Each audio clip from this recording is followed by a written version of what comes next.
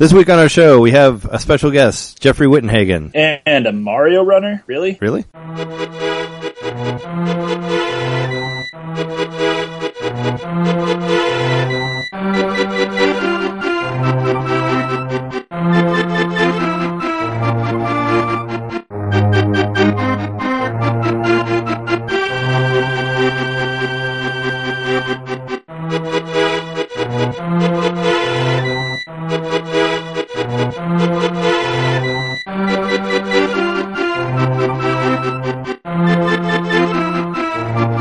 Welcome to Nintendo Main, episode 39. We're your hosts, Trey Johnson and... Hey, how's it going? It's Jerry Mikowski. And with us this week, we have a very special guest, Jeffrey Wittenhagen. Yes, it is. Hello. Hey, how are you doing, man? Oh, I'm doing excellent. Excellent. Great to be on. Cool. What have you been up to this week? Oh, I have been stuck in writing madness because I am gearing up to get the complete SNES book to the publishers. So I've been nonstop writing, even though I did make some time for some gaming, which we all have to do to maintain our sanity.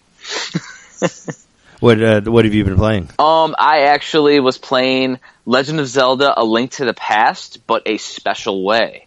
I have an SD to SNES cartridge that has an MSU1 modification that it does. That's a specialty of that cartridge, and basically what that means for those that aren't tech savvy is that it's Legend of Zelda: A Link to the Past with CD quality audio.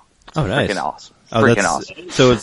So it's like orchestrated, or does it just make it sound better? It doesn't make it sound better. What it is it's like a mapper that was never released for the Super Nintendo that's on this cartridge, and the cartridge plays ROMs off of an SD card. And there's people who have hacked current games and put CD soundtracks on it with the ROM. So it reads these as like they're not MP3s, they're like some proprietary thing that reads into that mapper, which is a whole bunch of computer speak.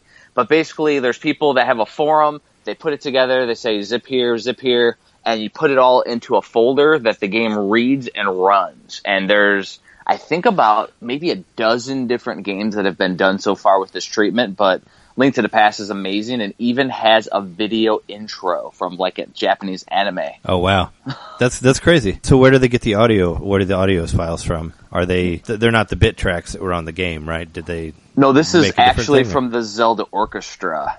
Okay, that goes around. Yeah, like there's a Mega Man X one where it's like a whole metal cover of the game. Oh yeah, with actual metal guitar. Like it's actually a CD soundtrack that you're playing the game to. Okay, yeah, it's ridiculous. That's awesome. Yeah, I was just curious where they got the audio from. Oh yeah, I guess you could do that super cool thing. Yeah, you could do that for like anything. I guess you could put like the Wind Waker soundtrack on there. You know, on the sure. If they did that, or that's cool. Yeah, I mean the cool thing is because you can convert the audio on your computer, and you could essentially put any file as long as you name it what the file's expecting.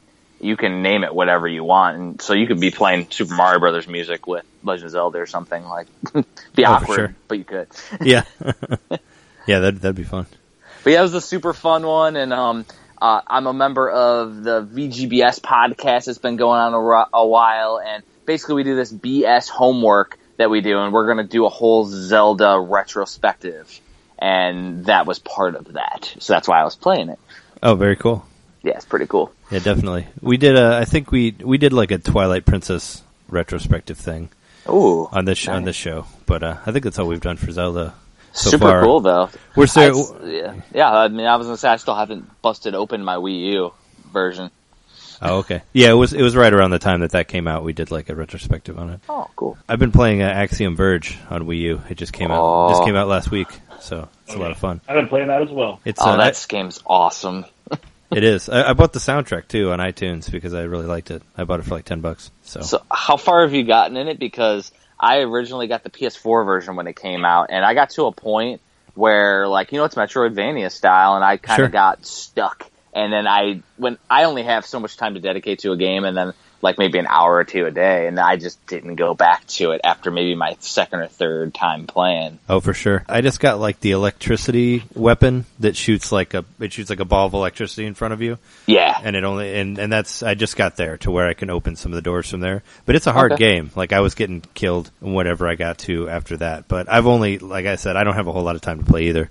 So I've only gotten like a few hours into it, but it's been fun from what I've played of it. Have either of you gotten the little alien, the face hugger that you can like warp into and then go through little corridors? No, not yet. I actually just started playing it today myself. Okay. So. How about the reality warper where you can glitch out levels? I haven't gotten that yet either. I mean, there's levels that are already kind of like shaky and glitchy it's that I'm walking through. Yeah. The game is so creative. I mean, it's ridiculous. It's one of my favorite games of last year that was released for the PS4. Sure. Yeah, wasn't it didn't the guy who make it, didn't he used to work like with Nintendo directly? Was I correct on that? Yeah, he was part of getting the indie games off the ground. Yeah, he was the indie guy, right? Yeah, that's what I remember reading about that. And it's like one dude that programmed it all, which was the craziest part of it all. Yeah, and he did like the soundtrack too, I think. Oh yeah, I think he did all of it. But yeah, it's super cool. Yeah, it's just one of those games, man. Like, I'm glad it came to Nintendo. I mean, I have my roommate has a PS4 also, but it's always nice to play things on Nintendo when it's available. Yeah. Now, was it also ported over to the PS Vita finally? Because I haven't really been following it. I don't know. I haven't been following it either. Because I heard it was going to be like cross-play, so if you already bought the PS4, you could get the Vita one for free, so that way, and your saves carry over. So I could play it on my Vita that is collecting dust. Yeah. I mean, that's an interesting system. It's a nice system. They just kind of, I guess they've kind of abandoned it a little bit. Well, it's like the indie homebrewers and indie game developers haven't done that because all the limited run games, they have a Vita port and people are rabid about it. But it's like Sony itself like crapped on it. It looks like it is out for Vita. It came out in April. Oh, okay. Okay, yeah, see, I really haven't been following it then.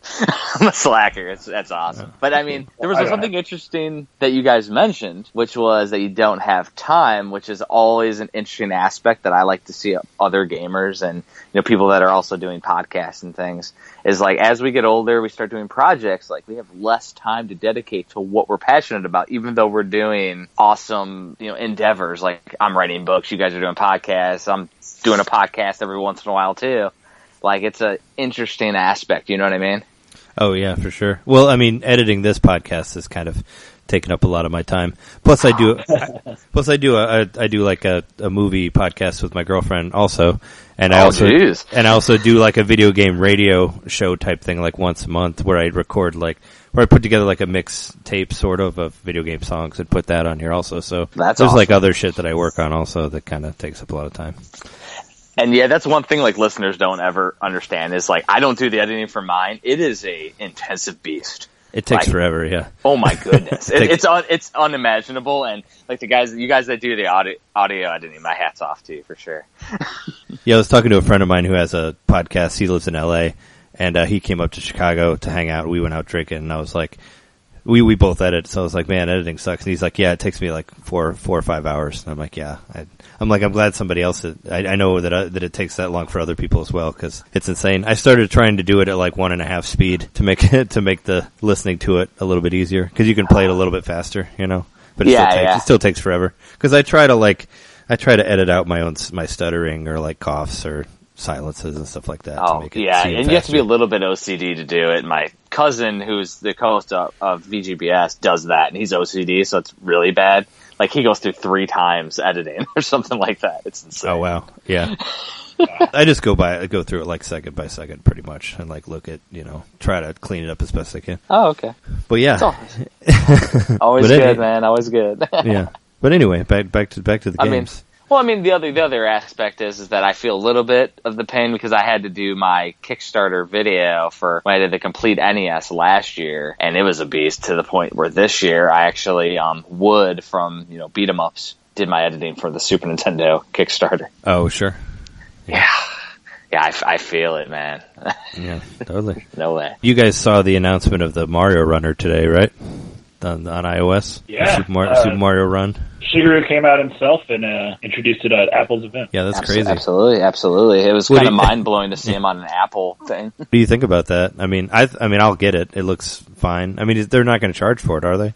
It's going to be like free to play. Actually, it says it is not free to play. Oh, wait, I've seen reaction videos where they said, it's going to be free to play with a buy-in thing. But I think it was one of the other videos that I saw on it, and they said they are smartly not making it free to play, and it's going to be like a single price, even though I don't think it's announced. Yeah, I was wondering about that because it looks pretty good. I mean, it looks pretty good for a free to play thing. So really, what's going to make or break it in the casual market is the price. Because if they decide to do a Square Enix style $20 game, it's going to be a no-go. Yeah. But if they do like a couple bucks, everybody will buy it. Under $5, it's a seller. If it's $5 or more, it's going to be iffy. Yeah, that's what I was thinking. I mean, I'll pay like $5 for it if it's $5. It depends on what ends up happening.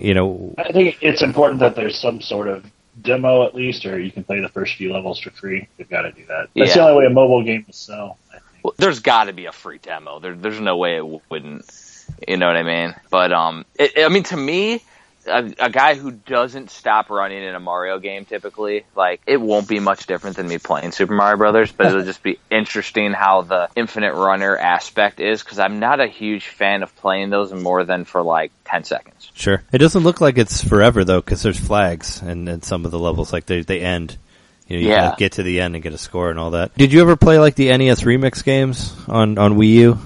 Oh yeah, absolutely. It reminds me of that, like, because they had levels on there where Mario would just run and you would just hit jump. And I guess it's kind of like a precursor to this. Okay, yeah, I mean that does make sense. I do remember doing that, and I mean if they break it out with short enough levels, like a real Mario, like original Mario game, it might be fun just to try to beat your own times and beat your own scores, maybe, because the time should be the same, but maybe beat your own scores or something at a level. Sure. It could be a nice big hit. I definitely am not that surprised. It seems like a no-brainer if they're going to start doing mobile games, to do a Mario running game. Yeah.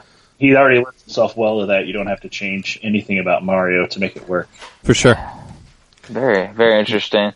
Yeah. I think what was the other thing that they announced on the Apple thing was Pokemon Go is going to the Apple Watch. Oh yeah. They did say that as well. Yeah, for all the, I don't mean to offend anybody if they bought one, but I was going to say, like, for the 5 people who bought Apple Watches, they can use that. I've surprisingly recently seen a lot of like neighbors around here sporting the Apple Watch, and I was like picking their brain on why it's cool or not, and I really haven't been 100% sold on it, but if I can get a Black Friday deal on it or something, I might be tempted. But at $300 or $200? I don't know. My brother-in-law has one, and he's like a techie guy. Like, he bought it like right when it came out. Yeah. But he was saying, he's like, it's not really worth it. But this was like when it first came out, so maybe he likes it more now. I don't know. I mean, if I could replace my cell phone with it, I would, because I hate carrying around cell phones. I'm old school. Like, I didn't get a cell phone till like much, much later. For sure. So I basically had to, because it was cheaper than the landline. Like, oh yeah. Yeah, I did too. I don't think I ended up getting one until like 2002 or 2003, I think. Oh, I was later than that. Oh yeah. For my job, I had to have it. Sure. I mean, I didn't get a smartphone until like, I don't know, 2009 maybe, I think. My old BlackBerry, but yeah. Now it's pretty much like they give you so many free little upgrades to keep you going forever that it's like, I don't know, I never want to update. My wife's like, it's free. Okay. Oh yeah, sure. Yeah, I got some discount on mine for like doing like the 2-year contract or whatever. Yeah, definitely. Yeah, I actually, to a point, one time I moved over to the iPad mini for my phone because I wanted to drop the phone, and then like they still gave me more free phones too. So then I had 2 going at once, and then I stopped that. Because they were all getting paid off, so it wasn't like I was adding any cost. It was weird. Oh wow! On the subject of Super Mario Runner, did you see that Fire Emblem and Animal Crossing, the phone games, got delayed till next year? I guess there was Japanese Twitter, something like that, said that they were delaying them. Because I guess we were speculating after the Nintendo Direct that that the Animal Crossing game would come out when they do the Animal Crossing Mini Direct in December, because they're releasing that update for New Leaf. But I guess those games are getting delayed, which sucks. They said that they were going to do some sort of Fire Emblem based thing and some Animal Crossing thing. Yeah. For mobile, but I guess those are getting set aside for Mario Runner now. Well, do you think maybe they'll say, "Oh, we're going to delay it," and then when the Animal Crossing Direct happens, they're like, "Oh, it's available now," and it's a big surprise because it's now coming out, quote unquote, early. They always stick to their delays. They really do. Yeah, they do, and they delay all the time. You're right. And they delay constantly. Yeah, that's what I was thinking was that when they did the Animal Crossing thing, they're going to be like, oh, it's out right now, because they like to do that in their directs and say like, oh, these games are ready. But if they said it's delayed, I don't think it's coming out this year, so it's too bad. That's sad times. But, hopefully it'll be earlier next year. Did either of you see that when they did the Nintendo Direct in Europe, they also, because they released the Virtual Console Skyward Sword, but they also released new Play Control Pikmin for Wii in Europe and Virtual Console for Wii U, which is pretty awesome. Yeah, they got 2 games. They got 2 games on the Direct. That at all. Yeah. I'd love to get a hold of that. Yeah, me too. I was like, why didn't we get it? So it's not getting released in the US at all, or is it going to be like next year? I don't know. It's Europe gets. They seem to get a lot of games on the Virtual Console before we do. Like they got like the Xenoblade Chronicles game like way early. I know they got like Kirby's Epic Yarn like way early. They got like Super Mario RPG way early. Like all this stuff that didn't come to America until months after. So I don't know. They seem to get the better deal on that. I think Xenoblade was like a year after at least. At least, yeah. Well, was it Xenogear or Xenoblade Chronicles, or was it Last Story that had to have the whole Project Rainfall for them to actually release it out here? Oh, that was for both of those games. It was like for 3 games. Both. Because Pandora's Tower was the third. Yeah. Well, Pandora's Tower got released on Virtual Console, so you could play that on Wii U, which is cool because it's pretty pricey to try to get the actual version of it. And Xenoblade Chronicles was finally released on Virtual Console also, which I had it on 3DS. But the Last Story was never released. But yeah, those were all part of that the Project Rainfall thing. The Last Story was never released? Are you sure? Well, I mean, it was never released on digitally. That's what I mean. It was released as a game. I'd say because I have like a physical copy. I thought with like the CD sealed to the front of it or something. Oh yeah, no, it was released on Wii. I was saying it was the only one that wasn't released digitally through Virtual Console. Oh, okay, yeah, because the Pandora's Tower was an interesting one because I actually got the limited edition with a black Wiimote from Europe, like way before it was announced for the US. Oh, nice. So I could play it, and now that version is like uber rare. Oh, sure. Well, I remember the Monster Hunter, like Monster Hunter Tri, like came with a controller too in America, I think. Yeah. They did, like, they had the first, Classic Controller Pro that had like the PlayStation handles that it looked like on the side. Yeah. I didn't care for that version. I liked the first, was it Pro Controller, but that was just like a Super Nintendo one souped up a little bit. Oh yeah, for sure. No, me too. Yeah, it was just a Super Nintendo controller with 2 analog sticks. And it had analog triggers also. Yes, it was. That's probably my favorite Pro controller. For sure. Was it a couple other things? I saw that Camelot's doing the golf and tennis for the new Super Mario Sports Mix game that was announced at the Direct. They were the guys who did Mario Golf and all that before. Maybe we'll get some light RPG elements. Maybe. That'd be cool. I mean, that makes it... When we talked about it last week, I wasn't really that psyched about it, but that makes it a little bit better, I guess. What was it? The Game Boy Color Camelot golf and tennis games had the RPG, like the heavy RPG, and you could like import the characters to the 64 with a transfer pack or something. Yeah, you could. Yeah, it was crazy. I never did it because I don't think anybody really did. But you could also do it. You could also do it with the Game Boy Advance versions and GameCube. You could do the same thing. Nice. Where they went back and forth with the Game Boy connector because they had where you could connect your Game Boy in through like the controller port. Okay. So you could do that for Mario Tennis Advanced and Mario Golf Advance. But yeah, they did that for both of those, and Camelot did those. Those games were fun. I played a lot of Mario Golf on 3DS because it's available on Virtual Console. Okay. So I played that. Now, did either of you play the Wii U Mario Tennis? Because I heard that wasn't that good, and I kind of avoided it. Yeah, I avoided it too. I haven't played it yet, so yeah, I don't know. Yeah. It seemed like something they kind of just threw out when Star Fox got delayed. Because it wasn't going to come out for Christmas, so they didn't really have any Christmas games. So, I don't know. They do that. Yeah, it's cheap now, so I thought about maybe checking it out, but I didn't get to play it. Well, when a Nintendo main franchise, like a Mario game, is cheap, there's a reason. Yeah. Yeah, for sure. But hopefully the new sports mix thing or whatever that they're doing is better. I don't know. Well, I mean, the last one on the Wii was a solid title. Oh yeah, the Mario Mix one? Yeah, Mario Sports Mix thing with basketball and all that. Yeah, like hockey's on there too, right? I think. Yeah. Okay. That was fun. reminded me of NHL Hits back in the day on the arcade. Yeah, I used to play Stanley Cup on Super Nintendo. Oh yeah, a bunch. Yeah, amazing. That was like my favorite hockey game. Yeah, it's funny. My wife's a huge hockey fan. She swears by NHL '94, and I'm like, I like Stanley Cup better. Yeah. Well, did you ever do?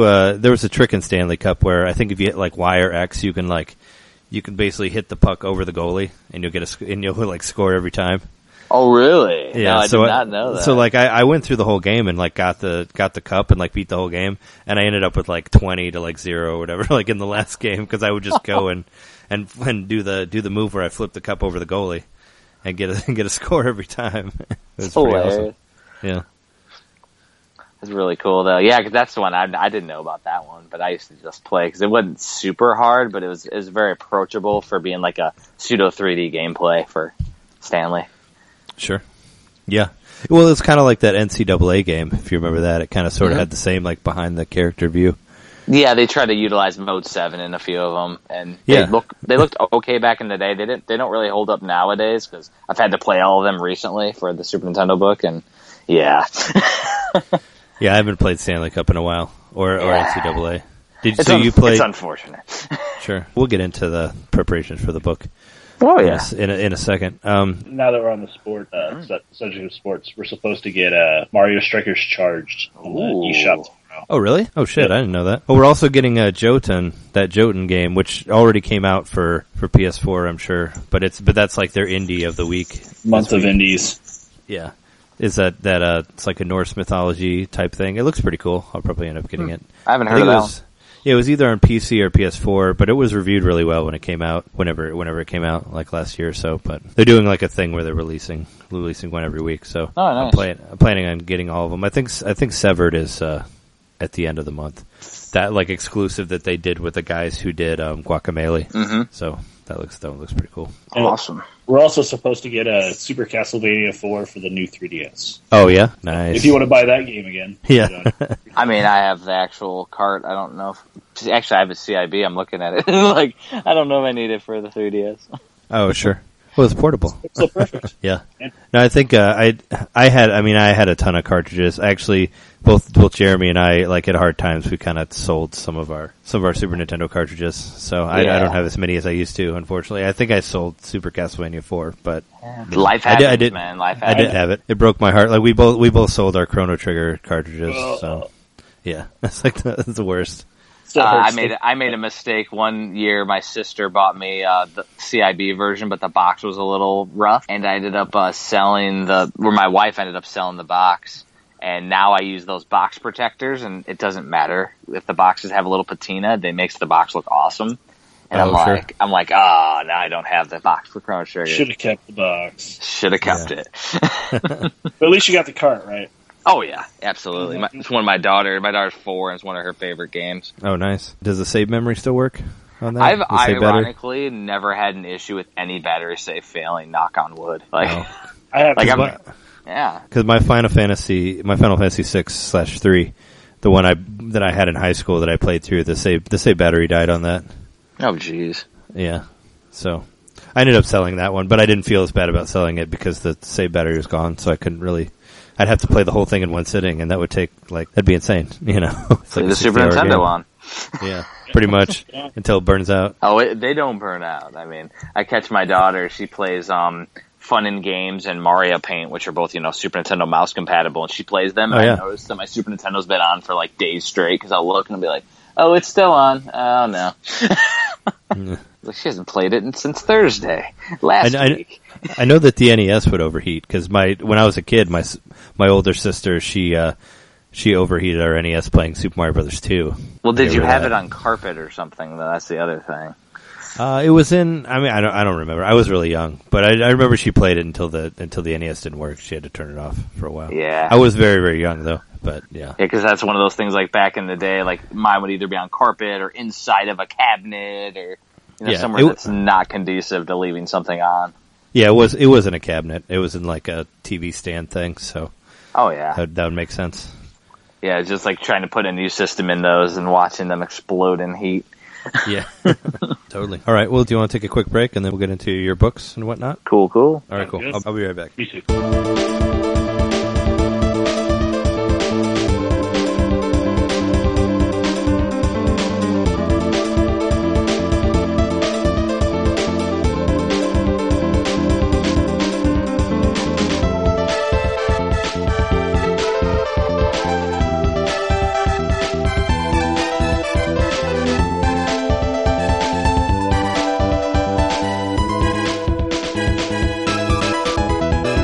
talk about your projects that you've done, Jeffrey. Lots and lots of projects, man. Yeah, I haven't really gotten into it, but so I met you at the arcade.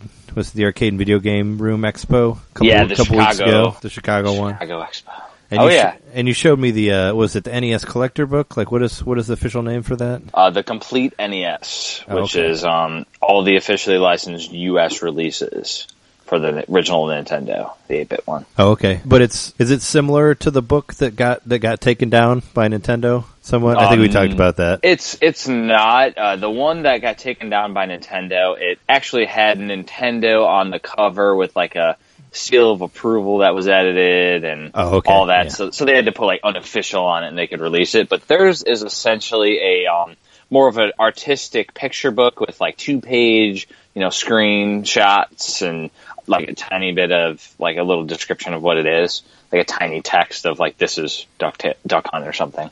Okay. But yeah, that's why Nintendo took them down, was just because of how they branded it. I didn't put Nintendo on my cover, so. Oh, okay. Yeah. Good to go. Like, sure, it's NES. Like it's the same thing, but it's not trademarked the same. And so, yeah. But mine is more of a collector's book where I have a screenshot box art, and then I have a checklist on there for box cart manual that you can check off as you collect the games. And I did that mainly for myself. Oh, yeah. And I put a bunch of information about the games too, like the developers, the publishers, how many exact players there are, which, I'm playing each one, so I know if it's 6 players, there's 6 players alternating or something. Oh, okay. So, that's cool. Yeah, get pretty far in depth on that one. Yeah, that was my second book that I had published, but it was the big one, how I got on a map last year, was the Complete NES. Okay, cool. And didn't you tell me that you set a record also for a specific game, like with Twin Galaxies? yeah, that was hilarious because the AVGR Expo was smaller in scale because it was the first year, but Walter Day was there. Yeah. So like he's the original Twin Galaxies scorekeeper, used to run that website, and before that ran an international scoreboard. And I'm like, well, everything's slow right now. And I'm like, there's an arcade machine over there, and it's called Enigma 2, which nobody's heard of. And the ongoing joke goes, what the heck is Enigma 2 the whole time? Yeah. But basically I was like, hey, Walter, will you do an introduction for me? And like, then we'll talk about Enigma 2, and then I'll set the first ever world record on it. So I did that live and on camera for everybody. It was hilarious. Had you played it before? No, I played it about 3 times before I recorded. And I played it just enough so where I could flip the game, which nobody's ever done before, and so I could commentate while I did the record, which, as you know, if you're trying to talk while you play a game competitively, you play terribly. Sure. Yeah. So it was funny, but like, it was just hilarious because that's like a classic Billy Mitchell story, the Pac-Man Donkey Kong dude, where he says like back in the day, they used to go around to arcades in Ottumwa, Iowa, which was, the video game capital of the world. And they used to go around and go, all right, let me go play Pango. And now I'm the world record holder in Pango. Like, but you're the only one who ever played it. Oh, so, sure. Yeah. Like, I did that on a 1979 arcade machine, like last week or 2 weekends ago. It's like classic. Yeah. That's awesome. A bucket list, man. It's a bucket list. Yeah. No, I thought about that when I first, I think I mentioned it a couple podcasts back, but whenever I discovered the Twin Galaxies like online, I would go through there. I was like, who has the score for this game? Or like, what's a weird random Super Nintendo game that maybe nobody played? And I tried to go through there and see if there was something I could beat. But yeah, that's awesome. And Enigma 2, I hadn't even heard about it. Oh, me neither until that weekend. And then when they said, oh, this is the only one known on KLOV, the killer list of video games where all the arcade collectors go. And I'm like, really? So then I type it in Twin Galaxies, no record. I'm like, yeah, there we go. That's awesome. Let's make it a spectacle. That's what I told Walter. And the irony was the guy who recorded me, he recorded my panel the night before where we had the guy who did the artwork for Dragon's Lair on the panel with us. Oh, seriously? Don Bluth? Yeah. Don Bluth was the guy who initiated the whole thing and did all the animation. The guys, they had a bunch of artists that helped him work on it. And one of them is Philo Barnhart. And that's who was on our podcast panel that we had but he also did artwork for Beauty and the Beast. He did all the character animation for Little Mermaid, including the Little Mermaid. Like, the dude is a legend. And his dad, I didn't even realize it. I recognized his dad's name once he showed like a video clip. His name is Ray Barnhart, who did all the animation and artwork for all of Disney movies from Cinderella to Jungle Book. Like, did everything from childhood. Oh, like, that's insane. Like, it was like mind blowing that we're sitting there on a panel for our little podcast with like legendary people. like these guys, like the coolest thing, which was completely random, was probably like one of his lesser known movies, is he did The Secret of Nim. Oh, I love that movie though. I loved that movie. Like, that's one that like a lot of people don't know, but anybody who lived during that era is like, that's our favorite movie of all time. Oh, it's amazing. It's like up there with like, what was the other one? Black Cauldron? He did that one too. Oh, he did? Yeah, those were two like super dark animated movies that I loved. Exactly. And believe it or not, Little Mermaid, he did the Ursula parts. He did all the dark parts. He did all the Beast parts for Beauty and the Beast, all the dark parts. Like, he added all the cool stuff that I liked as a kid from animation. He's the one who like added that to it, which is like, it's crazy. He's had an influence on childhoods. You know what I mean? Oh yeah, totally. That's cool. The crazy thing is typically we do those panels like a 90s nostalgia, and we kind of quiz everybody in the room that's comes to listen, and we just like do a big conversation while we're all like drinking beers. And Philo's like publisher was with, and he is like a wonderkind. He was like sitting there like running the whole show, and the guy was awesome. Like, he completely made our panel like legendary. It was really cool. And then the guy video recording it, ended up being not associated with AVGR Expo. That's where I was getting back to when I started the conversation with. Oh, wow. So he wasn't part of the expo, but he was recording ours because of who we had on there. And he recorded me doing my record. I found out he's the one who's doing the Donkey Kong documentary that's coming out. Oh, okay.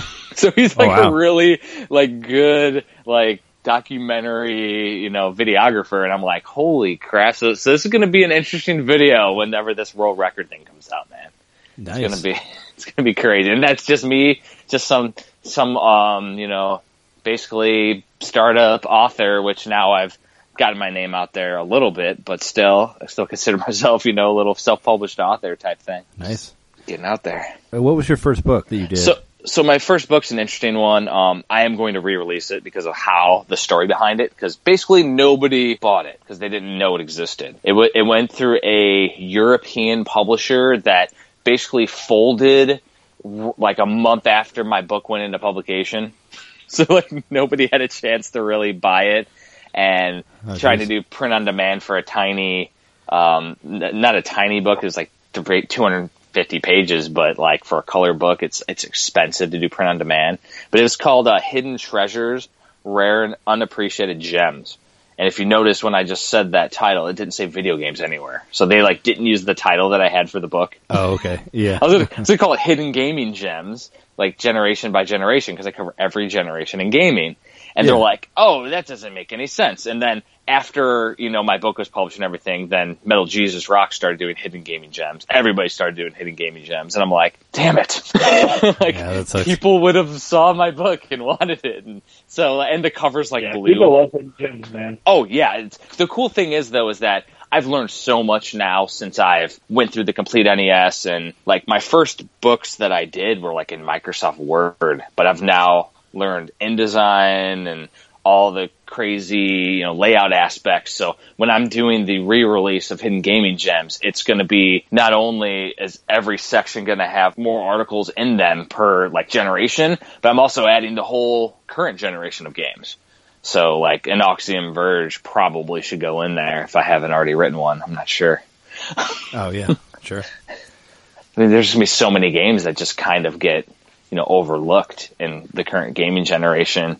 And us being retro gamers, we know about an Axiom Verge, but does, my nephews who just play Call of Duty all the time, do they know about it? Yeah. I don't know. Probably not. They probably don't care. They see the game, but they don't know the root of it, what it's coming from. And exactly. Really expect it to be a great game, which it is so far. I love it. Yeah. And I mean, that first book, along with the NES one, and then my future side projects and future books, I do them all for me, because I think they're cool, and I try to cover something that's never been done before in a book format. So, like, nobody did a Hidden Gaming Gems, which I think still nobody's really published a Hidden Gaming Gems book. Oh, sure.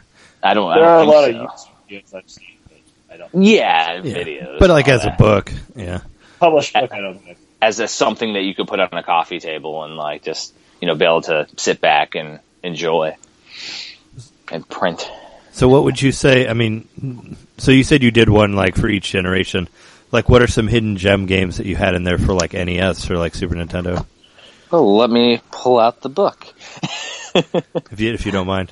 Oh, no, it's all good. I mean, we kind of do hidden gem episodes. Like, we've done some podcast episodes where we talk about weird RPGs that are available on, like, Virtual Console. Mm-hmm. Yeah, like we say, obscure games or whatever. But we kind of do something like that. But not as a book. One of the ironic things was in my first book, some of my contributors were just people that I kind of knew around the gaming scene, and they picked some gems that they considered, like, rare but not good. So they were writing, like, crappy things about games. Like, I'm like, Hidden Gaming Gems is supposed to be, like, a positive thing. Yeah. And there were European ones, so the publisher took those. Okay. And published them. Yeah. I don't know. I mean, there's something to say for, like, I do want to see a terrible game if it's rare. Like, I still want to see that. There's some value to that perspective. And, but like, it's not necessarily a rarity value that we utilized to put them in the book, though. That was the one thing. Oh, sure. Well, I was going to say, like, would it be, like, they say something like Flintstones 2 or whatever, because it was, limited release, but it's not necessarily a good game. Like, I figured it'd be that type of stuff. Actually, right. Flintstones 2 isn't terrible. It's not awful. I think I played it on like a ROM disc, but playing on the actual Nintendo, it's a little bit better. But the rarity ones, like the unlicensed ones that are rare, like a Menace Beach or something, Action 52, or those aren't that good. Let's see. For third generation. For NES, what did we throw in here? Looking in the back in the table of contents, which I don't even know if is all inclusive. Star Tropics, Tubin, nothing extremely rare. I have Star Tropics.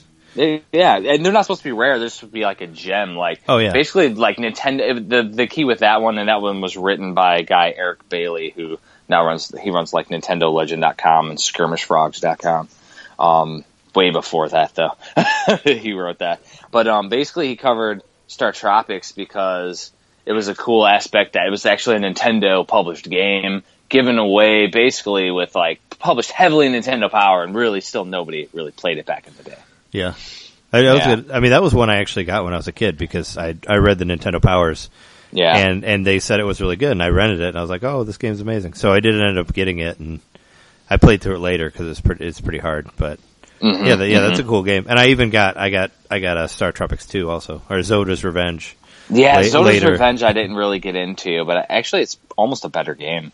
Like, interestingly enough. They did the whole, like, where you can, like, move while you're jumping now, which I thought was kind of weird, and you can do, like, the diagonal jump. But it's okay for what it is. I don't think it's as good as Star Tropics, but...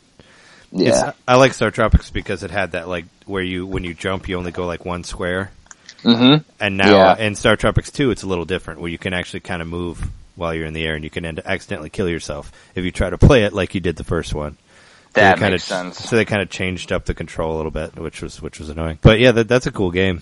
Yeah, it was one of those. I guess people missed it, but it's good. We did a show about that too, and then you can get that on Virtual Console. 1 and 2 are on there for Wii and Wii U. Excellent. Yeah, that's a really cool one.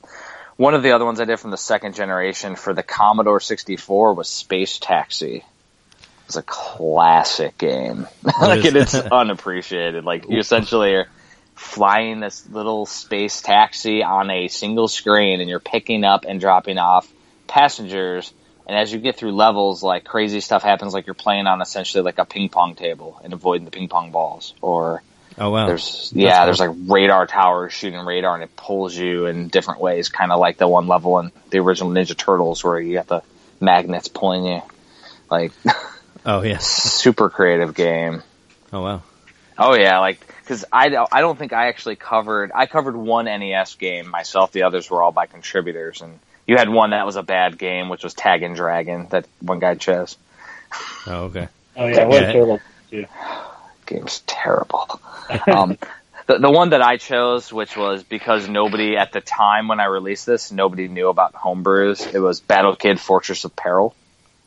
Yeah, I heard you talk about that on one of your podcasts. That's it's kind of like a Mega Man type thing, right? Kind of like Mega Man one-hit deaths, though. Wow. And then, like, you have about 5 or 6 screens, and you hit a checkpoint in normal or easy mode. So you can start from the checkpoint. So you can continually make progress. It's super fun game. Get lots of little power-ups and abilities, and turns into like a Metroidvania-style game because you can see spots you can't access that you come back to later. It's classic. And there's a sequel now. Oh, nice. Yeah, I like those. I think I mentioned it to you at the conference, but I met that guy who made the real-time strategy game for NES. I talked to Frank. him at the Retro Gaming Expo, the one in Wisconsin. Yeah, Midwest Gaming. Or Midwest Gaming Classic. That's what I meant. Yeah. Yeah, that guy's cool. I actually roomed with him. Oh, really? Nice. Yeah, he's also the current world record holder on the Nintendo World Championships. Oh, nice. Believe it or not, his name's Frank. Yeah, he's super cool, dude. Like, yeah. But I've known him for years, and I didn't even know he's the world record holder. And he's like, "Oh yeah, I hold that." And I'm like, "Oh, can I get tips from you?" He's like, "No." No, he actually gave it to me in the form of an interview, so I could use it in a book. Oh, nice. I was gonna say he's not like Billy Mitchell, where he's like, "Oh no, I won't tell you about how I play this or whatever." Oh, classic Billy Mitchell. Yeah, he's something. Yeah, he's a really good guy. That's the irony. Like King of Kong, and make him out to be like a jerk, but really he's not. Yeah, no, I talked to him at that thing that I talked to you at, and he seemed fine. I saw his panel later, and he seemed kind of a little confused about it because he was always talking about all this random stuff. Well, that's how he does it, though. He doesn't have anybody to steer him in the right direction when he's on his own. Yeah, they kind of just let him go. Yeah, absolutely. Dude. Yeah, he's just a dude. Let's see. So Super Nintendo games, did I cover any good ones? Because I know I covered a couple Genesis, like Pulseman. Oh yeah, I played Pulseman. Well, Pulseman was done by Game Freak. Yes. Yeah, yes, it was. And it was actually available in Virtual Console for Wii. So I got it and played it on there. Love that game. Yeah, that's cool. That's a cool game. Another one that I covered was Eternal Champions for the Sega CD. I remember Eternal Champions, but I didn't. A friend of mine had it. Because the Sega CD is actually the sequel to the Genesis version. Yeah. And the classic is that they have all these unlockable characters, and you essentially have like a chicken and a chihuahua that you can play as. Nice. It's classics. And the dog's name was Yappy, and we have a chihuahua now at the house that looks like Yappy. Nice. But it's not named Yappy? We called him Scrappy because it looks like Scrappy Doo, which Yappy does too. So. Oh, okay. Sure. Well, Yappy was a dead dog. I didn't want my dog to be named after a passed away dog. Oh, yeah. That would be kind of morbid a little bit. Sure. So the main rare Super Nintendo game, the Fireman for the PAL and Super Famicom. Oh, wow. The Fireman. That was the classic Super Nintendo game in there.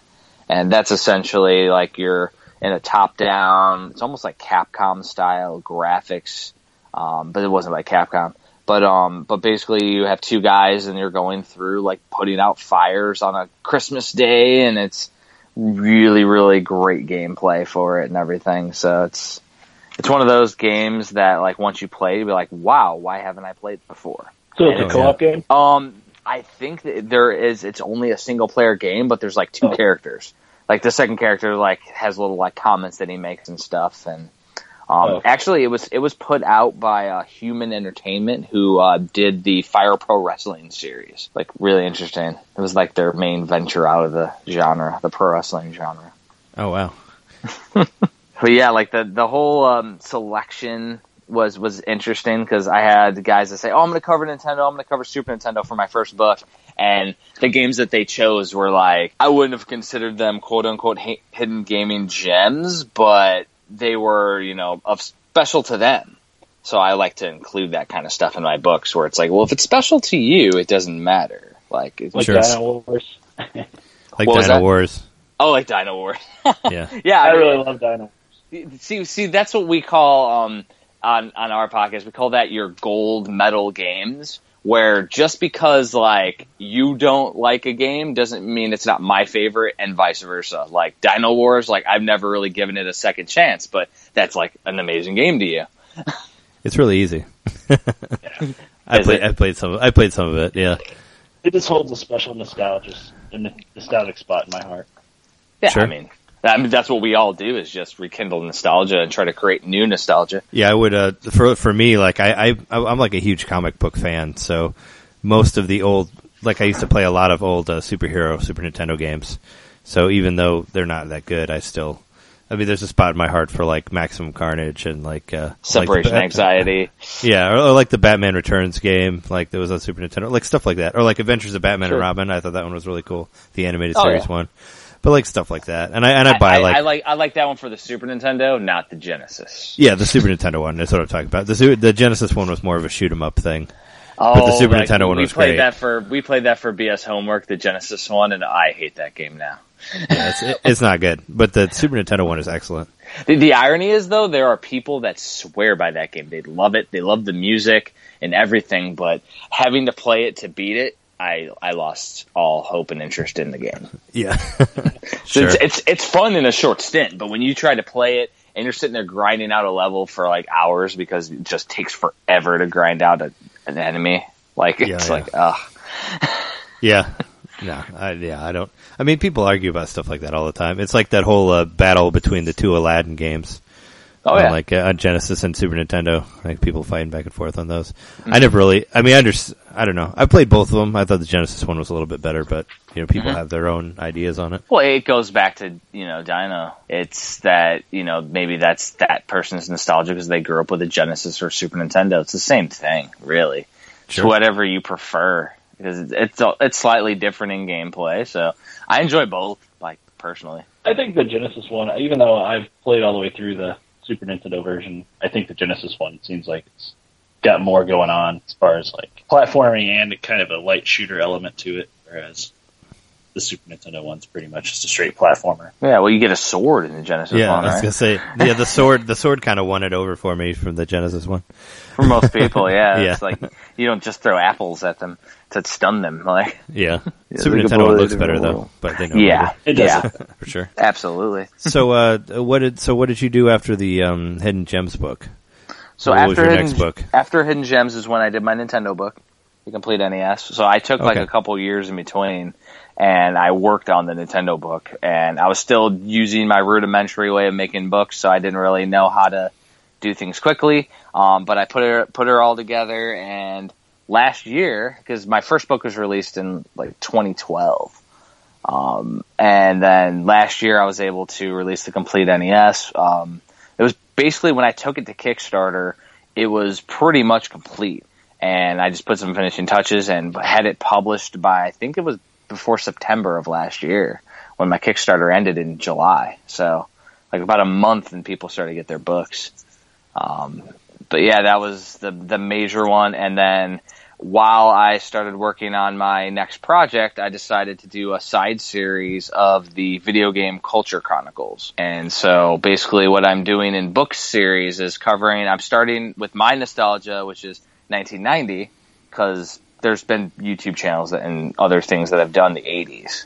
Like Retroware TV did the video game years. And they covered the 70s and 80s. So I'm like, nobody's really done the 90s. Nobody's been covering the 90s. That's my favorite time in gaming. I might as well just start in 1990 with the launch of, Mario 3 and go from there. And, that's my favorite time. And everybody's read those. And instead of doing the minimalistic style like I did with the complete NES, I, learned InDesign in between the NES and the Culture Chronicles, and I have extravagant layouts now with full art, and, it's almost like a gamer's comic book. That's really what people have told me it is, and it's essentially going to be a Britannica for video games too, because it's going to cover every year and all the main gaming events for every console. It's a really cool little piece. And, I'll be just covering everything about anything. If I know people that participated or if I can find them, I do interviews. So, Nintendo World Championships happened in 1990. I actually had interviews with Thor Ackerlund and Robin Mahara and Chris Tang, who all participated in it. Oh, wow. Yeah, they're all in there. And then, of course, Frank was a world record holder, so he did his how to, play the game well and in the Nintendo World Championships. And the irony, the thing that I learned from that was that the Tetris game drops the blocks exactly the same time every time. So that's how you can maximize your score in the World Championships. Oh, wow. So you memorized the Tetris level. He memorized the Tetris patterns, and that's how you can maximize the game. I thought that was interesting. That's a good thing to know. Yeah, it's super, Wow. super cool. Yeah, so, I mean, I don't have a photographic memory, so I basically would have to play it a million times anyways. But, yeah.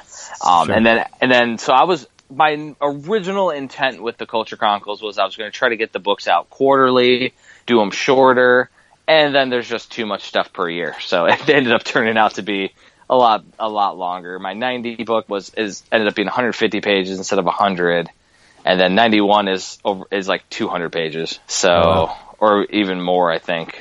But yeah, it's insane. So yeah, so the key is I actually just got I had 91 at the Chicago Expo, but it was the proof copy.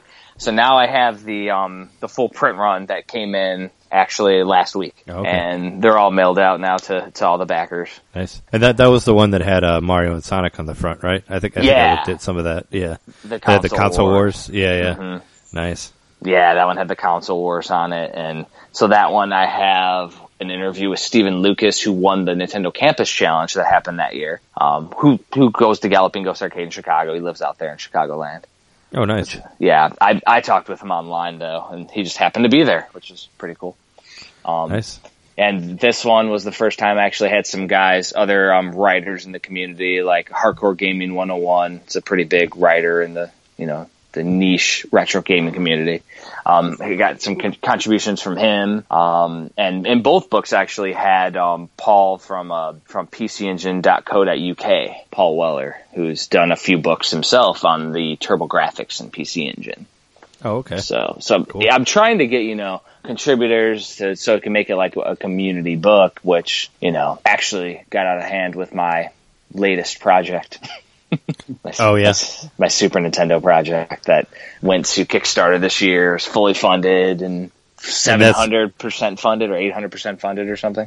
And that's like the complete. It's like the complete Super Nintendo, right? Like similar to the complete NES book. Exactly. It's the complete SNES. It covers everything for the Super Nintendo, including the unlicensed game, the one that they had, PAL exclusives, variants, unreleased games, homebrew games. Noah's Ark, right? Yeah, Noah's Ark 3D. Just Super Noah's Ark was the only unlicensed game. But with the complete NES, the reason why it's only the licensed one is because I didn't know really about Kickstarter, how many people would back it, and I think I was like $800 short of the stretch goal to add all those to the Nintendo book last year. Oh, okay. So I didn't do that this year. I said I want everything in it from the get-go. And then I hit a stretch goal where I actually have a second book that's going to be written with it, which is the Super Nintendo Compendium, that's going to be graphically like the Culture Chronicles, so it's going to be full-page spreads. Oh, okay.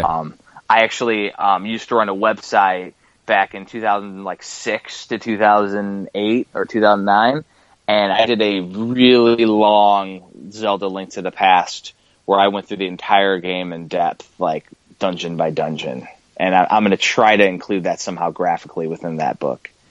I think that'd be super cool.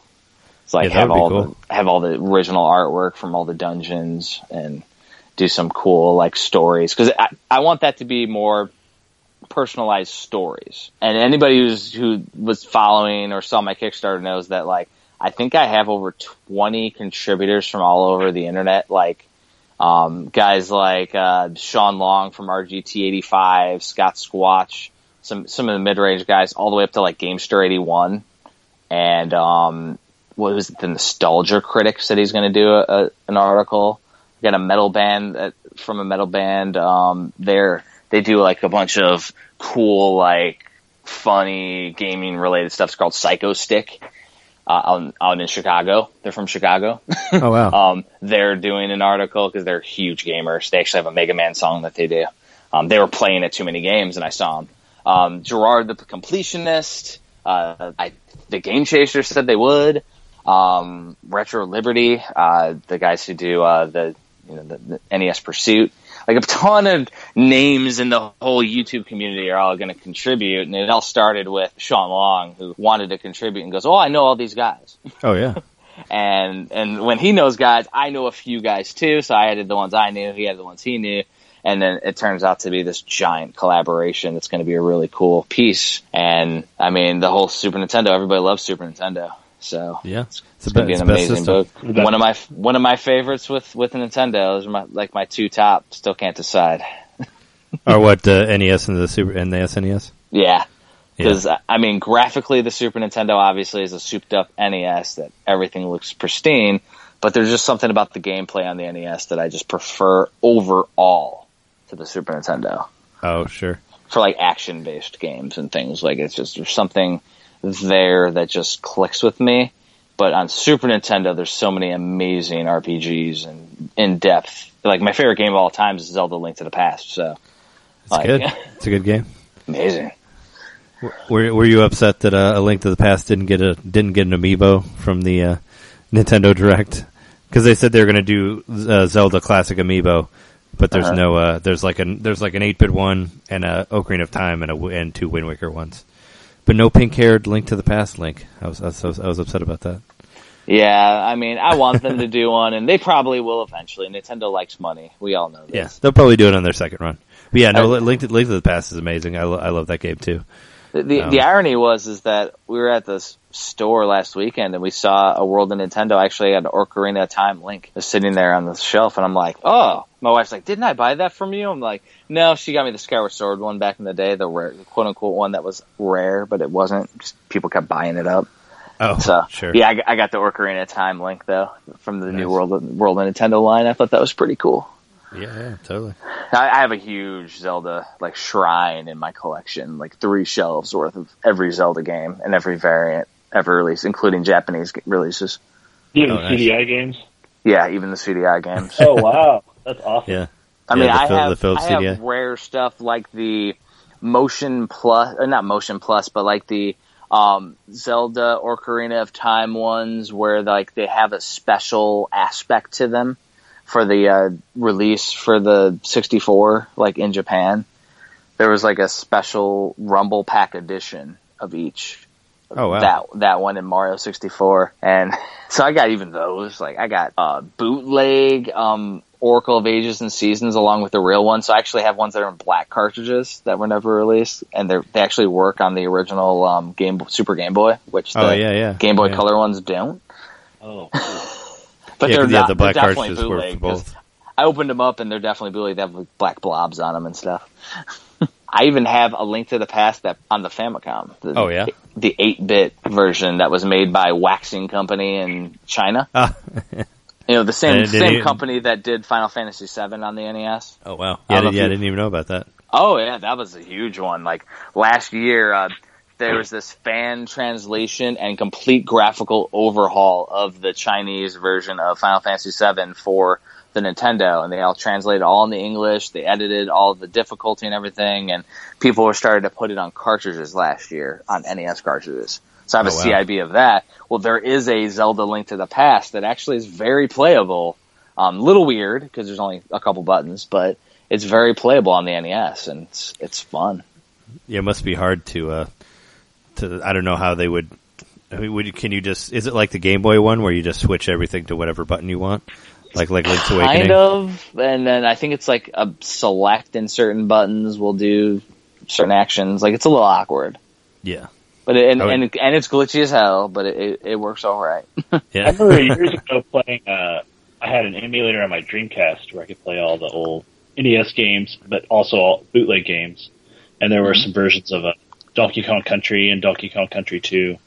Nice. And they weren't ports of the Game Boy versions, but I mean, like you're saying, they were playable, but pretty glitchy. And I think I played through the Donkey Kong Country 2, and it only had 3 levels in it, and then it just was done. That's those classic Chinese bootlegs, I think, back in the day, because like they also did a full Resident Evil on Nintendo. Well, too. did you ever play Mole Kart on iOS? Like that was the Japanese version. It's basically Mario Kart. Like the levels are the same and everything. Oh, nice. It got pulled, but it came out like I don't know 5-6 years ago. Oh. But I downloaded it and played it. It's just called Mole Kart, but it was basically moles and carts, and they basically had the levels that were in like all of the 3D Mario Kart games were in there. Like they had like the ones from the GameCube and like from Wii and all that. And nice. They just took them right out of the game and put them in there and called them Mole Kart.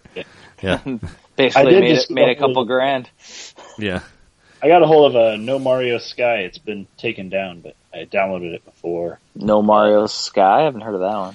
It was a game made for, I don't know if I'm saying this right, Ludum Dare. It's a game competition, and I think it's Sweden. I'm not positive. Mm-hmm. And so you have it's either 48 or 72 hours to develop a game. Some people threw together this hybrid, like Mario and No Man's Sky thing, where it's all side-scrolling, and you can go to different planets, and the Goombas all look different from each other. Oh, nice. Yeah, I've not heard really of that one. Interesting.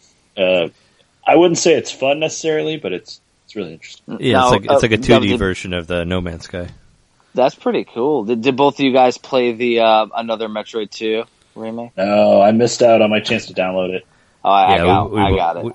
We both missed it before it was pulled. I got it that day, and the day it was announced, and like, oh, of course it's pulled.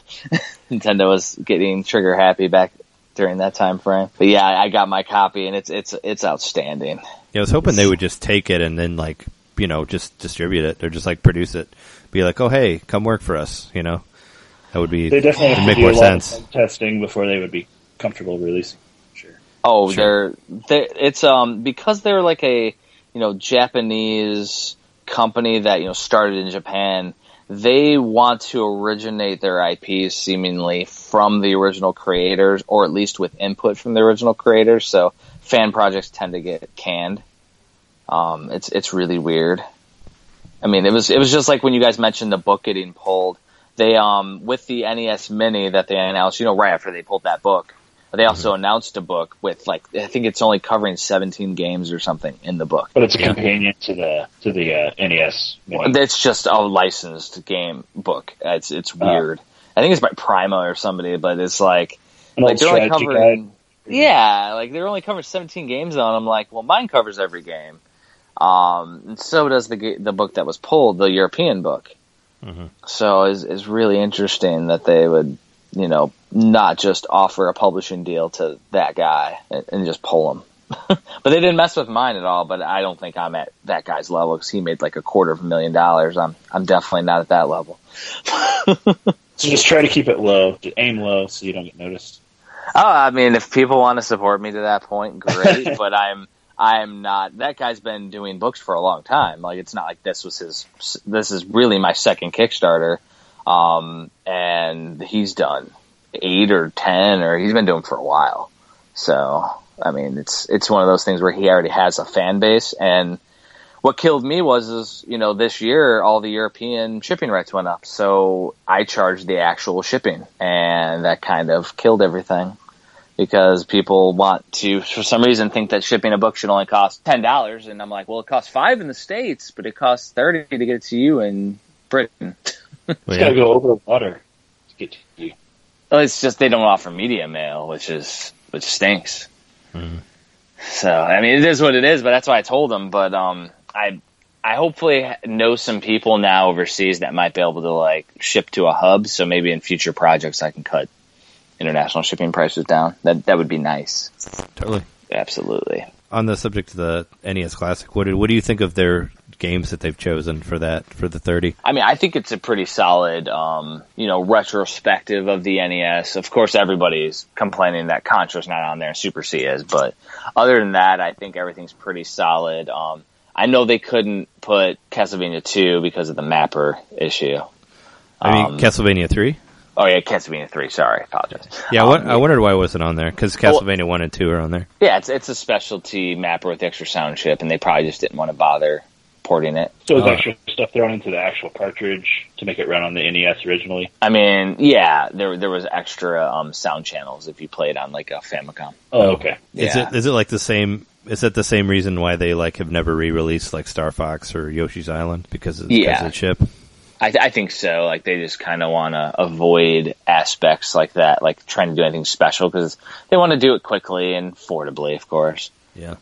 And there's a lot of people that really think that there's going to be a second NES Mini, but I really don't think Nintendo's going to do multiple iterations. I would really love a Super Nintendo Mini. I mean, that's what everybody. I mean, I'd like them to just keep going and make like a Game Boy Color Mini or like a Game Boy Advance. You know, that'd be awesome. Like, just make a little portable that has like 30, 40 games on it. They would make money off that. You know, like make a backlit like old Game Boy. I'm just hoping that Nintendo's dumb, just like the Neo Geo X was, where they just put an SD card in it enclosed inside of it. Like, you know, they close it all up, but there happens to be some easy way for people to hack it. Oh, and then it's just right. And then the emulator software's there and everything, so you can just mess around with it. Plug and play. Like I'm already assuming that Ben Heck's going to be on it day one, and he's going to hack his to be able to run something like that. Because I mean, imagine like it upscaling to HD perfectly. Like they have Mike Tyson's Punch Out on there, and I do have like world records on every boxer in that game. So I'm going to know if there's lag at all in that game, and I've never played a version on a big HD screen without lag. Yeah, I'd be interested to see. Yeah, I want to know how the output on that is. If it's like actually, if it's actually good or if it's actually correct. You know, I don't know if you guys are tracking the AVS that was just released. What's the AVS? The Advanced Video System. It is an HD NES that plays cartridges and Famicom cartridges. Yeah, no, I saw it at the Milwaukee thing. And basically that one has virtually no lag, but I still think it doesn't play Punch-Out correctly. Like none do. Yeah, I thought that looked awesome, but I was wondering how like accurate it is for the HDMI out. But yeah, that thing looks awesome. If they made one of those for Super Nintendo, I would totally buy it. Yeah, well, 100%. The guy's been spending many years developing the AVS. The coolest aspect that I like, which is why I'm going to get a copy, is the scoreboard aspect to it. Is basically he's having this scoreboard so you can plug in any game that has a score like Life Force, plug it in, play, and it records your score into a database online. Oh wow! Through the AVS? Through the AVS, and it goes to an online database repository where you can compete with people around the world, and it does it for like games that keep a score or do at fastest time. So. Oh, nice. And there's when I was, because I played one of the old test cart ones way before when they actually had the scoreboard online, and it was pretty tough to get it to save properly. Like I set a world record on Double Dragon 2, and then I tried to get it to save, and it wouldn't. And then I was like, oh, now my game's reset. Oh. Son of a bitch. That sucks. I recorded it or whatever, but it was like, damn it, I could have had the world record for the game on their database and screwed over everyone. Did you play 2-player where you can kill the second player and get all of his lives? Did you ever do that when you were a kid? Oh, I absolutely always did that as a kid. I mean, I'm to the point now where like you don't need them now, but even my cousin and I, we can beat the world record co-op too. Like sure. That's one of our gold medal games. Like back in the day, we played that so much. Yeah. It's ingrained in our psyche. So they put that game on there. That's on the list at least. Yes, it is for the NES Classic. I'm really bummed that Dragon Quest or Dragon Warrior, at least the first one, isn't on there. Like I thought it would be amazing because they have Final Fantasy 1, but it'd be nice to see one of the Dragon Warrior games on there. Yeah, it was actually an interesting omission since back in the day they basically gave the game away with Nintendo Power. Yeah, they did, and now that NX is like supported Nintendo a lot because they did all those re-releases on DS and now they're doing the re-releases on 3DS of Dragon Quest. I'm just surprised that they didn't put something on the Classic as well. Yeah. So, I don't know. Very, very interesting. I was bummed about that. Now, an interesting tidbit about the NES Mini. Did you know that the packaging for the States is the, like, later Nintendo released packaging, like the NES 2 with the red bar across the top, or the Mario 3 pack-in, whereas Europe got the original first release box art. Oh, no, I didn't know that. Yeah, because when they announced it, I went to Amazon.co.uk and you could pre-order them. So I pre-ordered the UK version. It was the same price shipped. Oh, wow. So I pre-ordered that because I don't even think the US one ever went up for pre-order yet. I think it did. Yeah, I thought it did, and then it went away already, or did it not? It might have went up for a hot minute, but I work during the day, so if it goes up during the day, I'm SOL. Oh, sure. Yeah, and you gotta be right on that shit. Oh yeah, limited run games. Like if I happen to be not working that day or something, or if it's on a weekend, I can typically get one. Yeah, for sure. If they did make a Super Nintendo Classic, like what games would you want to be on there? They can be like hidden gems or Nintendo made ones, or what would be a list? Well, all the standards have to be on there. The Mario RPG, Chrono Trigger, Earthbound. Sure. Zelda, Mario's, Metroid, all of those have to be on there. Yeah. I would like some random, Sky Blazer, for example. That's a super hidden gem. Sky Blazer. Yeah, I remember that one. I don't think I played it much, but I know what you're talking about. I personally, for me, I'd like to see the Super Star Wars games on there. That's like a gold medal thing for me. Was that series? It? I loathe those now, but I liked them as a kid. I mean, Super Empire Strikes Back especially was like my favorite. I played the shit out of it when I was in high school. Oh yeah, and I know they're pretty tough, but I thought it was really fun. Going more obscure, games like the Twisted Tales of Spike McFang should be on there. Run Saber. I played that game. Oh, I played it on an emulator, but I played the Spike McFang game. Oh yeah, the game's super fun. It's not that really that hard, but it's engaging, it's colorful, it holds up well over time. There's a lot of games in that territory that should be on a Super NES Mini. And then of course I would like to see some of these homebrew developers get on one. That's why I was hoping with because there's that guy Pico that did the cartridge, the little plug and play for the Wisdom Tree games recently. Oh, okay. On Kickstarter, and he made a plug and play for Wisdom Tree. Yeah, because he bought the license to it, or got the go ahead to create, Wisdom Tree games. So he did a plug and play. It was just essentially a Nintendo controller that plugs into the TV, but it's not HDMI.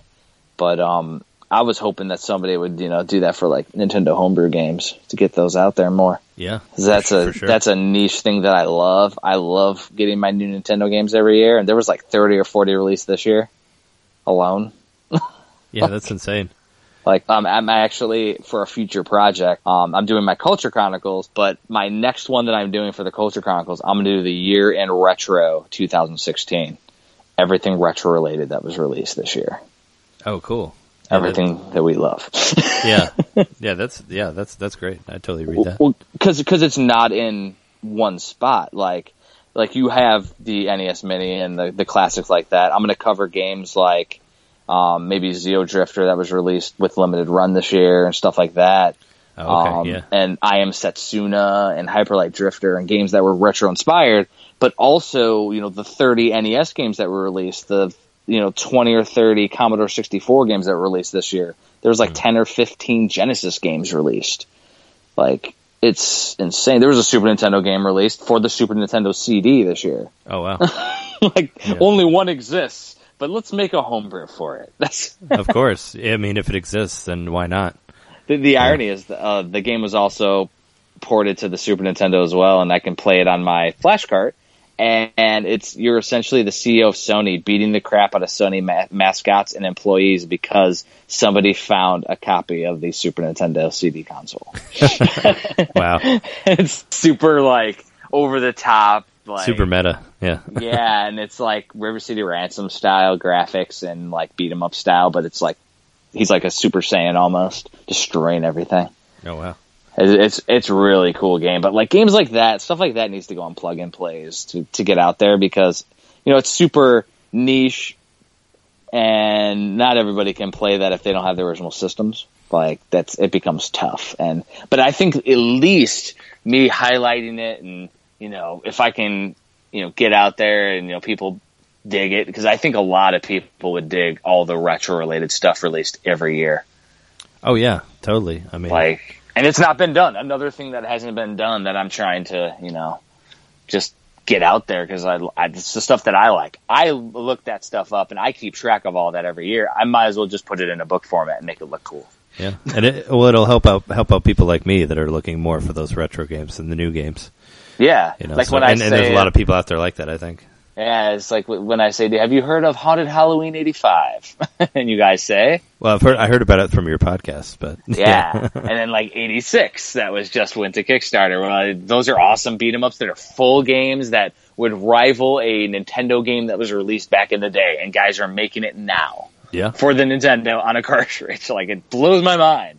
And I want all those guys to get as much exposure as possible, and, if I can write cool stuff about it and get them out there. And I mean, now through conventions, I've drank beers with the guys. They're really cool too. So yeah, for sure. More power to it. And I have an extensive homebrew collection. So it's one of those things. And, you go from homebrews to, there's documentaries that were released this year. Like Man vs. Snake was released this year, documentary.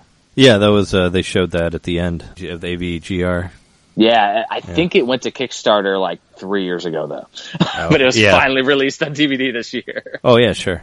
It was a ridiculous one. But, there's that. There's book releases that came out throughout the year. There's been a huge, and I want to do this as an article, a huge resurgence in vinyl. But more specifically, there's been soundtracks ported to vinyl now recently. A lot of them. There's 3 or 4 different companies doing it. Oh, the video game soundtracks? Yeah, you got the data discs or whatever that are doing like the Sega soundtracks. You got a guy who was doing a low-key version where he did like a Legend of Zelda and a Mega Man vinyl and a Pokemon vinyl and like NES classics on vinyl. Yeah. Like there's and now there's games that are doing vinyl releases. Yeah, like yeah, that's awesome. They're basically going to get to like I said before, I have this the WART radio show that I do that has like where I just play video game music. Yeah, and I wanted to like take it on the road and do like video game DJ stuff like at bars or whatever. Oh, and yeah. I have a feeling like if they start releasing all of those record ones, then that'll probably get taken over by the real DJs that collect records and all that. That'll be when it becomes legit, because a lot of the DJs around here spin vinyl, like in Chicago. I mean, it's a much richer sound. I mean, it's analog. Yeah. Sure, yeah. And the irony is that when you're talking NES, like when they're using the actual NES music, you're going digital to analog. Yeah. So they're just releasing it digitally, which is ironic. It's at that point, it's a cool attraction. And I mean, vinyl's made a huge resurgence in the whole music community anyways, because CDs were pretty much dying because of MP3s. And well, yeah. Now vinyl's streaming coming back. and streaming and all that, and it's a cool thing to have it. The vinyl, especially like I said, for DJs, it's a big thing to have like actual records of whatever. So well, and plus the part that I love, which is why I do my books as large as I do them, because I make them full textbook size. I like the art on the vinyl; it's a huge art piece. It's awesome. Oh yeah, and you have something to hang up. Yeah, man, I love my artwork aspects. I mean, that's why. My artist, I didn't mention this, but the Complete NES, the artist is the guy who does Garbage Pail Kids for the cover. Oh, nice. So, yeah, Joe Simcoe, he's one of the artists for the new line of Garbage Pail Kids, and he's done like all the classics, like for the anniversary and everything. And he's commissioned he did the NES one and my Super Nintendo book. And they're both awesome looking. And of course, like, I sat there and did a panel with a legendary artist, last weekend, and he said he was interested in doing some video game stuff, so I might be able to get him on for another book. Cool. Which, I mean, I do plan to try, if I can get my Super Nintendo books done, I want to try to launch my second Nintendo book to coincide with the Nintendo Mini release. That'd be a good idea. Yeah, because basically, like, the Complete NES 2, I would just call it NES Oddities, Rarities, and Obscurities, and cover all the aspects that I haven't covered, including there's over 200 Nintendo homebrews, so do a whole thing on the homebrew revolution and how the Nintendo library is still flourishing today. And that would be it would be another complementary book to what my first Nintendo book. And if I launch it right when people are rekindling their NES nostalgia by getting the Mini, I mean, that just sounds smart to me. And it's already pretty much written, unlike my Super Nintendo book that I've been, spending the past couple of weeks doing 4 to 6 hours of writing every day. The Nintendo one's pretty much already written. So it's one of those things that I'll just have to spend a whole nother month on Kickstarter, which is a job in itself, by the way. I'm sure it is. It's stressful. Yeah. I'm glad that it's working out for you, though. I mean, I've been very fortunate, honestly. It's been things through meeting guys like Walter Day and him helping me out with my original book release. I was able to meet people like Joe Simcoe and then, take advantage of those, and pretty much releasing my Kickstarters almost at the right times to where people were interested in what I was doing at the time. Like, I could have released it a year earlier and nobody would have been interested at all. Like, it just depends. And it's people that are interested that also, want that as part of their collection, which is basically what I wanted part of my collection to be. Oh, for sure. Yeah. Cool. Super interesting, man. Yeah. And right. and I'm just very happy that, how it's went, and I'm going to keep going until I can't keep going anymore. Yeah. I work a full-time job, but I do this on the side, and I'll just, keep doing these on the side. The frequency might get a little slower, if I get a little tired, but they will never stop because I might as well keep doing books. Yeah. It's kind of my solace. Keep fighting the good fight, right? Absolutely. I'm a bit, as we said with the editing aspect earlier, like I'm a bit OCD, so it helps. Well, us retro fans, we appreciate it. We appreciate what you're doing. It's very cool. You do. And in all honesty, like, I did all these because I liked them and I wanted them, and my thoughts were, like, well, if one person appreciates it, I'm good. And I've had, thousands of people appreciate it, which blows my mind. It's like, well, I'll keep going. Like, if I had a group of, like, a couple people that enjoy my books, I would keep doing them. And there's more than a couple people, which is awesome. And I'm going to keep it going as big as possible. And anybody that I meet or, help, that I know, I'm going to help them out along the way. Like, you know what I mean? Might as well keep the community getting bigger. Definitely. Cool. And I appreciate you helping us out for our show as well. Oh, I mean, I love doing podcasts and BS. And I mean, my podcast is called Video Game BS for a reason. I like to BS. Totally. And I didn't curse on your podcast. I don't know if you guys have cursing or not. I don't want you to bleep out. Oh yeah, no, it's fine. We say whatever. Okay, so, yeah. I mean, we curse a lot on my podcast, as you know. So sure, totally. I try to keep it professional if I'm doing like an interview or something. Oh, okay, cool. Well, thanks for being on the show. Is there do you want to plug some stuff or where people can follow you on Instagram or sure or Twitter or whatever? I don't know. So my main website is hagensalley.com. Also completesnes.com goes to the page too. So you can see all my podcasts as well as buy any of my books that are still available. That being said, all my books are, self-published. So basically all my supporters on Kickstarter are in reality, helping make this a reality. So these are all my first print runs. So once this print run's gone, I won't have any books until I do like a whole nother, Kickstarter or something, which I haven't even decided if I'm going to do more Kickstarters for the same book in the future. Okay.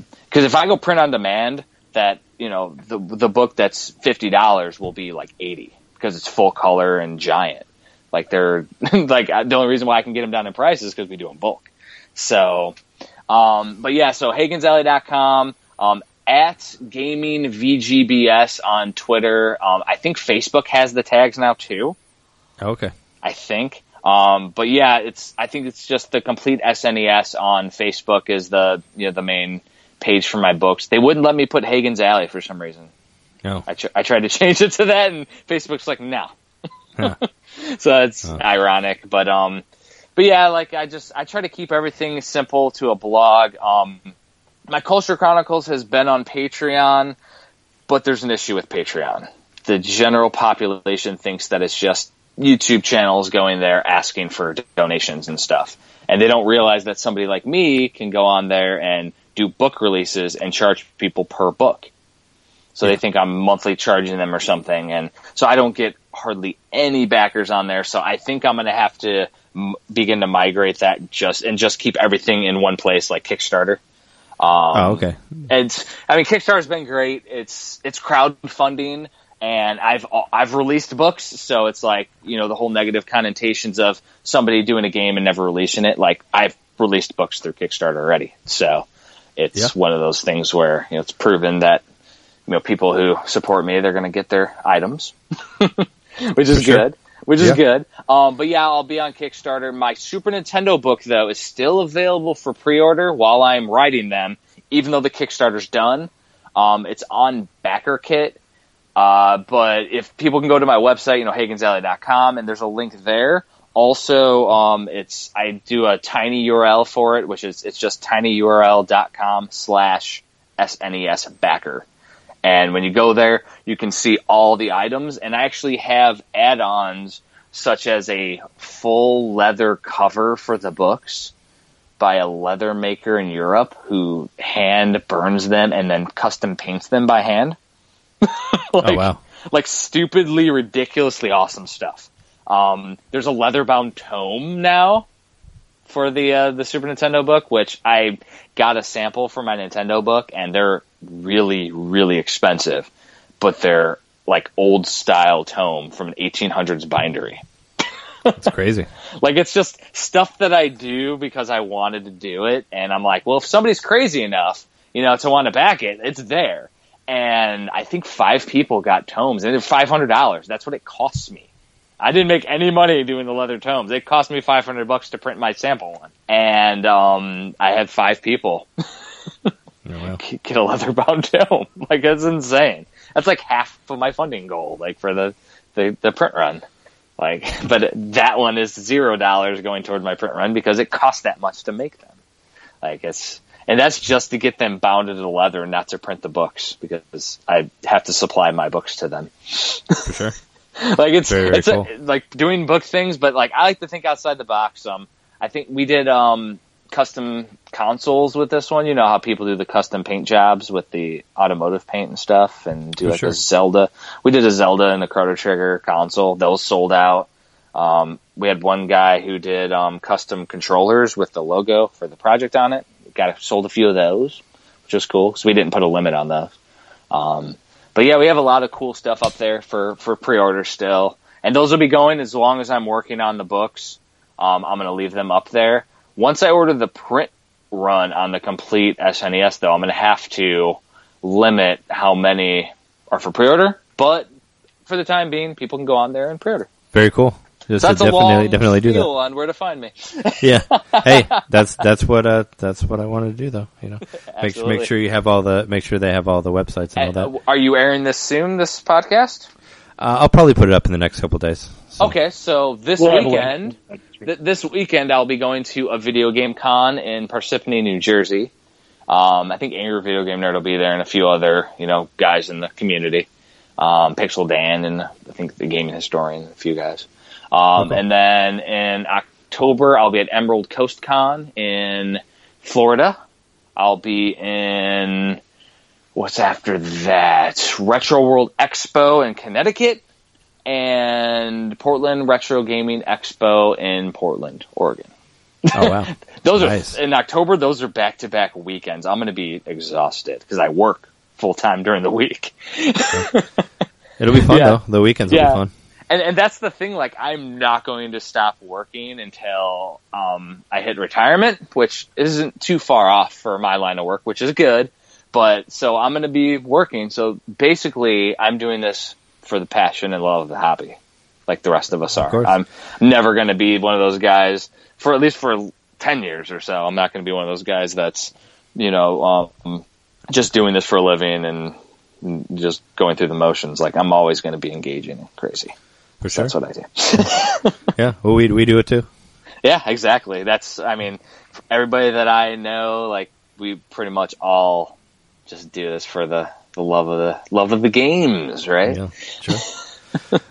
Yeah, definitely. So if you don't know, for us, we have Facebook.com/NintendoMain, NintendoMainPodcast.com, Nintendo_domain on Twitter. That's at NintendoMain.podcast@gmail. It's like all our different stuff that you can email us and whatnot.